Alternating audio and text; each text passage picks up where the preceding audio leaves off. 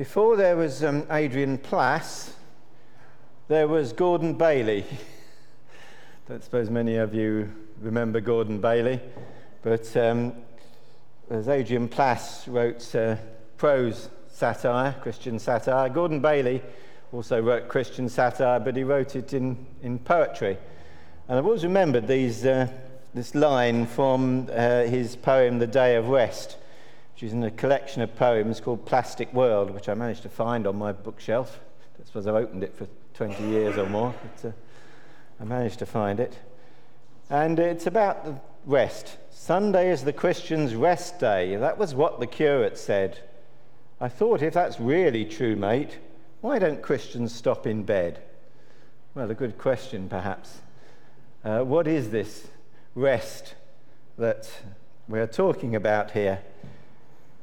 So one thing I think we can say from Hebrews 4 is that the three key ideas that he's talking about are those of rest, those of today in the sense of today is when we should not harden our hearts, and various things it says about the Word of God, and various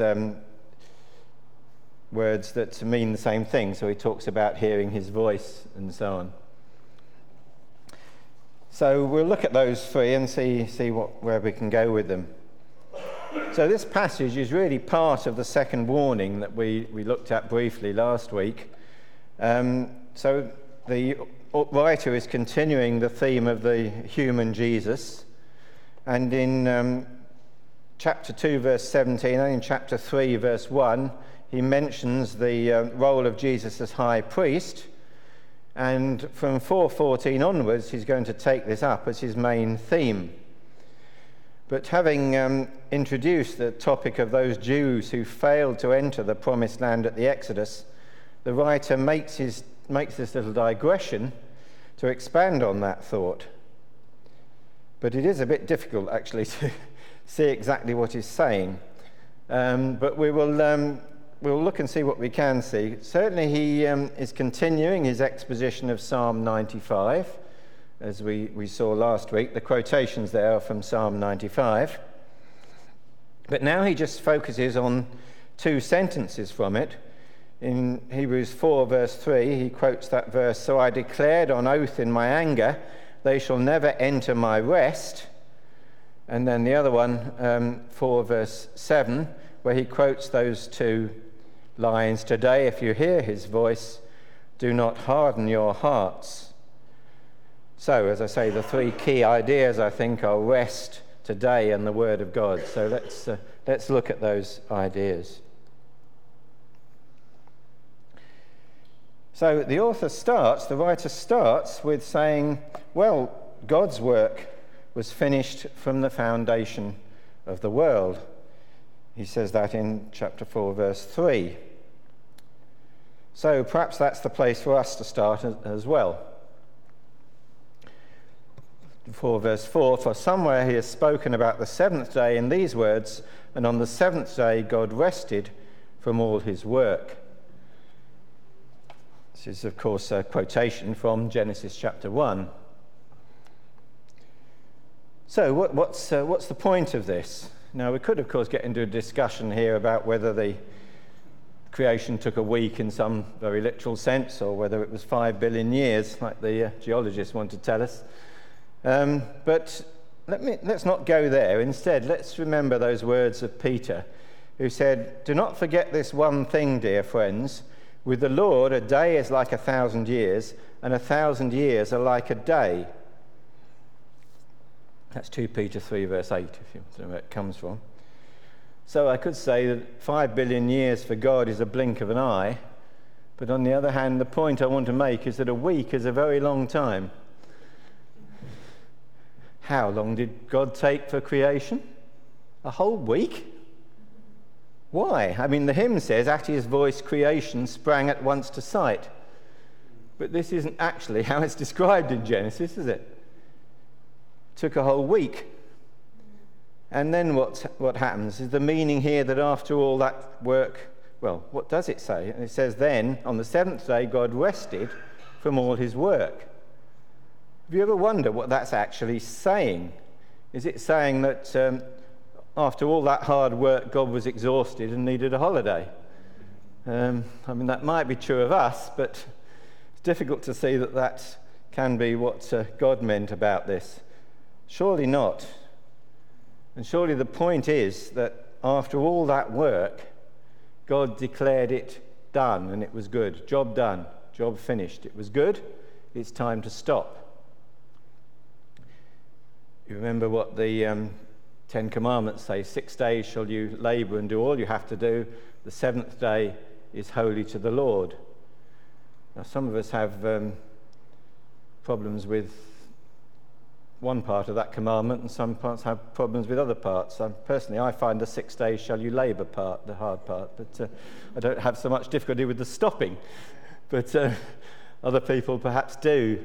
They find it difficult on the 7th day to put this out of the affairs of the week out of their minds and turn to God. Really, probably we struggle with both bits of that, to be honest. But that is what's the point, isn't it?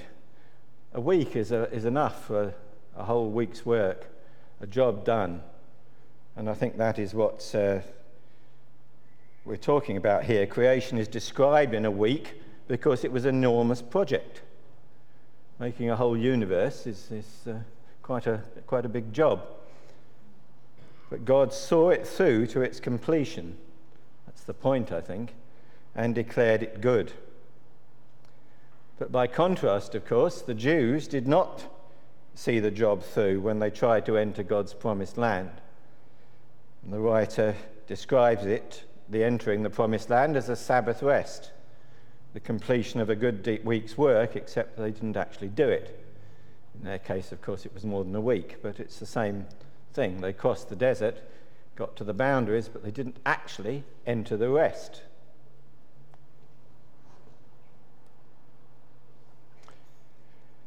But anyway, how is that relevant to us? Well, the writer tells us that, but in the next generation, they did enter God's rest, didn't they? Joshua, indeed, led the people into the promised land. Was rest achieved then? Well, in a sense, yes, but of course not exactly, because they were still fighting. And of course, David, writing this psalm, the writer says it's a psalm of David. The heading on the psalm doesn't actually say that, but the writer here suggests that the author is David. And it says, David said, "Today, if you hear his voice, do not harden your hearts, for if Joshua had given them rest, God would not have spoken later about another day." So the promise of rest wasn't finished when Joshua entered the land. But then we come to verse 10, which really I think is the tricky one. So let's think about this for a bit. Well, verse 10 and 11, "For anyone who enters God's rest also rests from his own work, just as God did from his. Let us therefore make every effort to enter that rest, so that no one will fall by following their example of disobedience." So we need to think about what this verse actually means. Do we enter that rest now, as perhaps verse 3 and the present tense in verse 10 might be suggesting?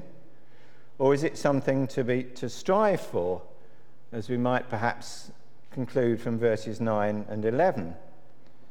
And in fact, I think there are at least 3 possible explanations of this verse which have been given, and perhaps we might look at all 3 of them. And the first one is the one that's sometimes been described as let go and let God, or sometimes been talked about in terms of higher life teaching. And the idea of that is that what the writer is saying is that actually we shouldn't be striving for holiness at all. What we should be doing is just laying back on God, as it were, and let him do the fighting for us. And so that's sometimes been described as let go and let God. Or the second interpretation, which I guess is probably the traditional Reformed one, or certainly one of the traditional Reformed interpretations, is that it means that what we do now is we rest in the work of Christ rather than our own works. And the argument then is that the last part of verse 10, where it says, as God rested from his, is that God's work was completed. He completed the work of creation and has now completed the work of salvation. Now, that is certainly a possible explanation. I say it's probably the traditional evangelical explanation. I think there is a difficulty with it because God's completed his own work, and are we supposed to rest on his work? Also, the general theme of the book is more about pressing onwards and fighting through. So I have to say I'm not totally convinced myself by this explanation.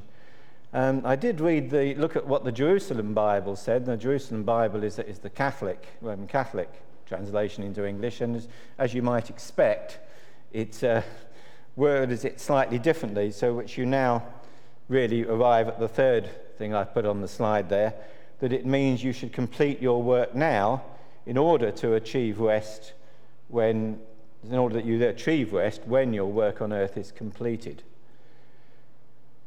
Which is correct. Even the context doesn't help us all that much, because certainly previously the writer has been reminding us of the need to persevere, but in verse 16 he does tell us to approach the throne of grace now. So I say that personally I incline to the third version there, but it is very difficult to be very dogmatic about it. I think we can definitely say, however, it doesn't mean let go and let God. Why? Well, because of verse 11. Verse 11 tells us that we should be struggling or making every effort to enter. Now, would that make any sense? Make every effort to avoid effort? I don't think so.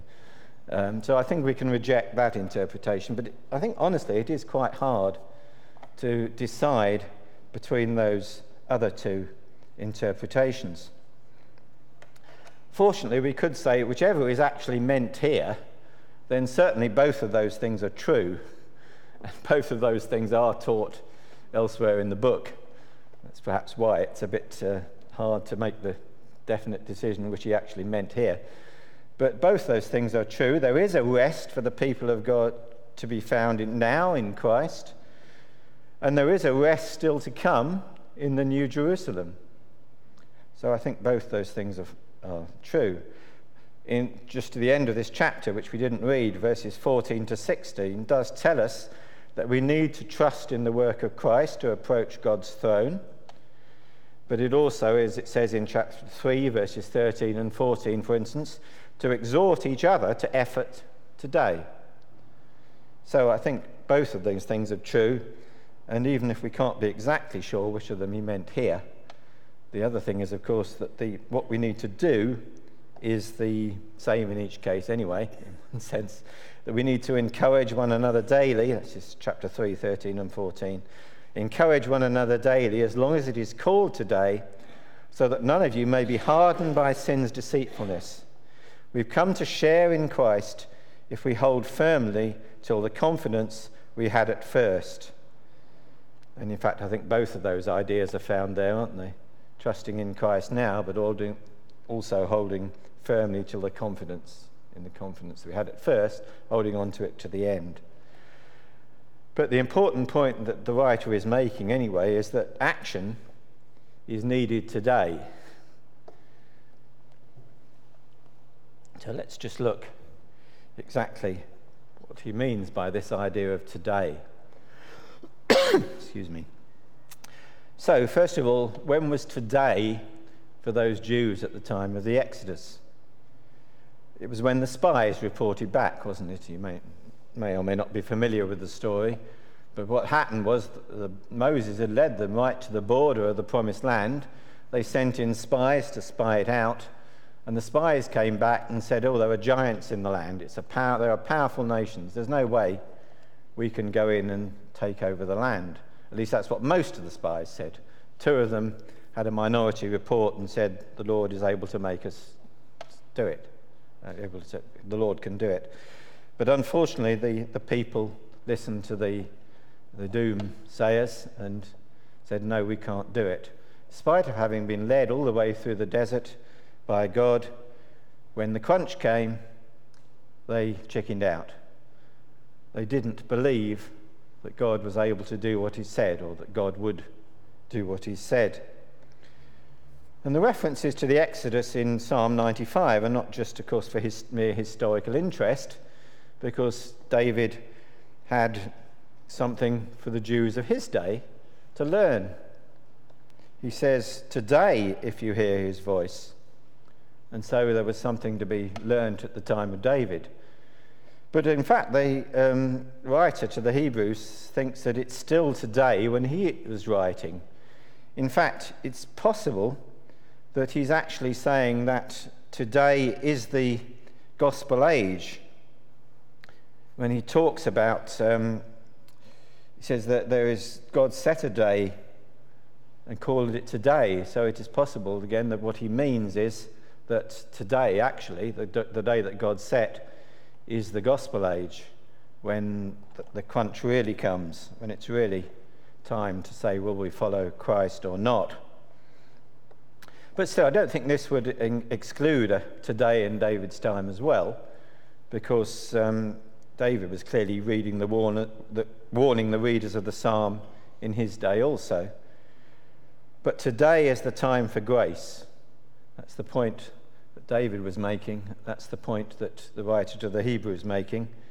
And in fact, it's always today in this sense, isn't it? Today, if you hear his voice, do not harden your hearts. Faith can't be retrospective. That's the point he's making. We can't rely on some past experience as evidence that we're in the faith. Of course, past experience is a good thing to learn from and to remember that up to now the Lord has led us. But faith has to be exercised today, doesn't it? We need to question, are we in the faith now? Are we believing now? Because if we're not, when the crunch comes, then we may fail as the Jews at the time of the Exodus did. So that's exactly that kind of thinking that often got the Jews into trouble. They would look back and say, well, God's looked after us in the past, he'll look after us now, in spite of the fact that they were no longer walking according to God's word. And prophets, Isaiah and Jeremiah and the other prophets, spent a lot of time saying, no, you can't believe that God will bring you to rest if you're not walking according to his word and believing him. And so the writer says, today, if you hear his voice, do not harden your hearts.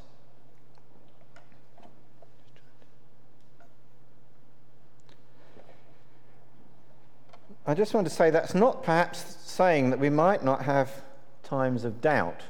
I'm sure all of us do from time to time.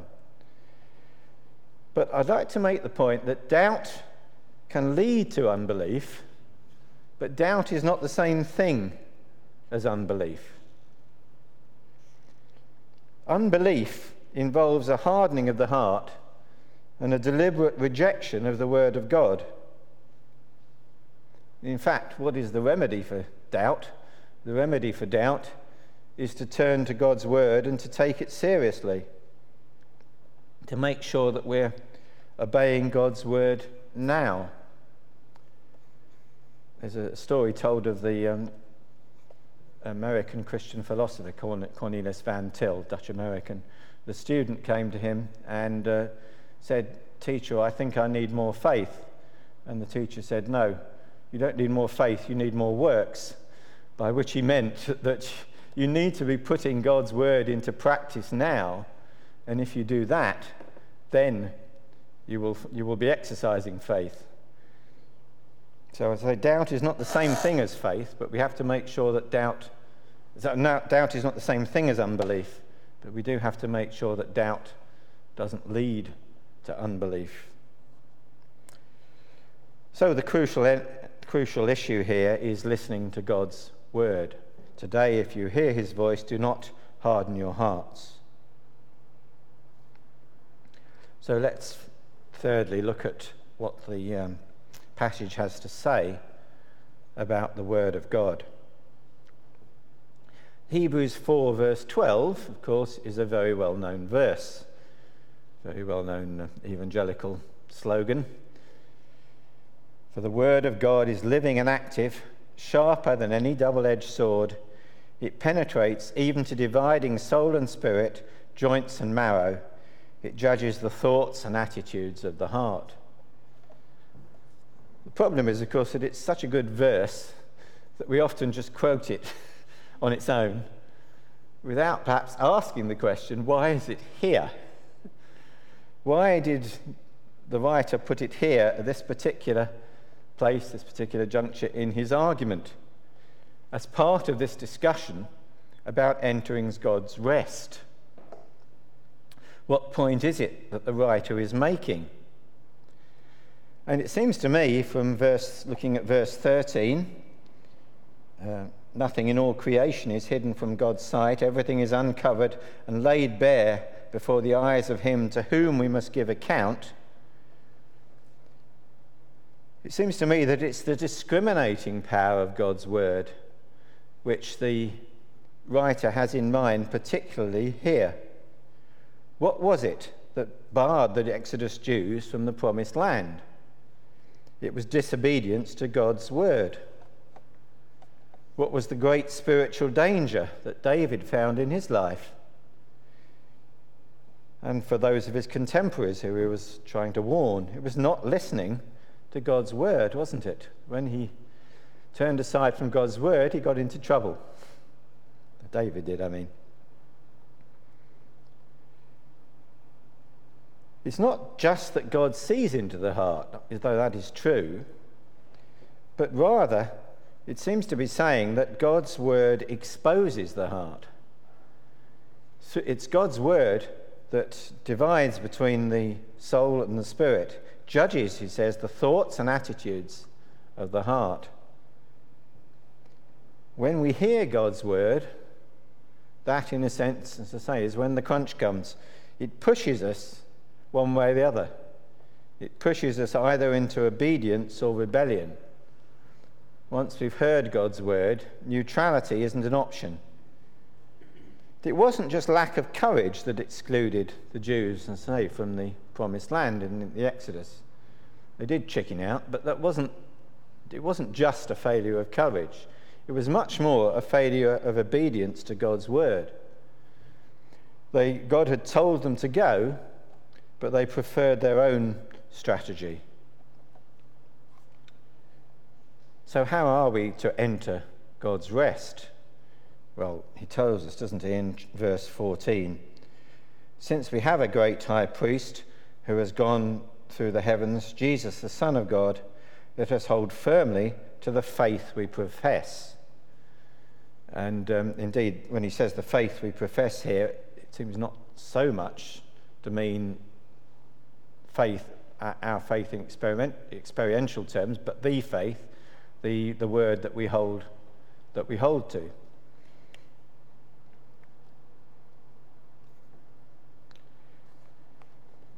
So that's why here we put such an emphasis on preaching and teaching God's word, isn't it? It is the most effective weapon we have. But so often we lose confidence in it and we think we need to substitute something else. Now, we could look in all sorts of directions for something else. We could look for miracles, or we could look for slick presentation, or we could look for fancy technology. Now, any one of those things might be useful at some point, but none of them will change people's hearts unless they are used in order to get the word of God applied to people's hearts.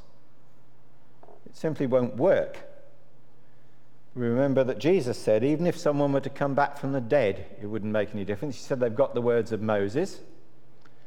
And Jesus said, then Lazarus says, not Lazarus, Dives, the rich man says, yes, but if somebody came back from the dead, then they would take notice. But Jesus said, no. Even if someone would come back from the dead, it wouldn't make any difference. They won't listen to the word of God.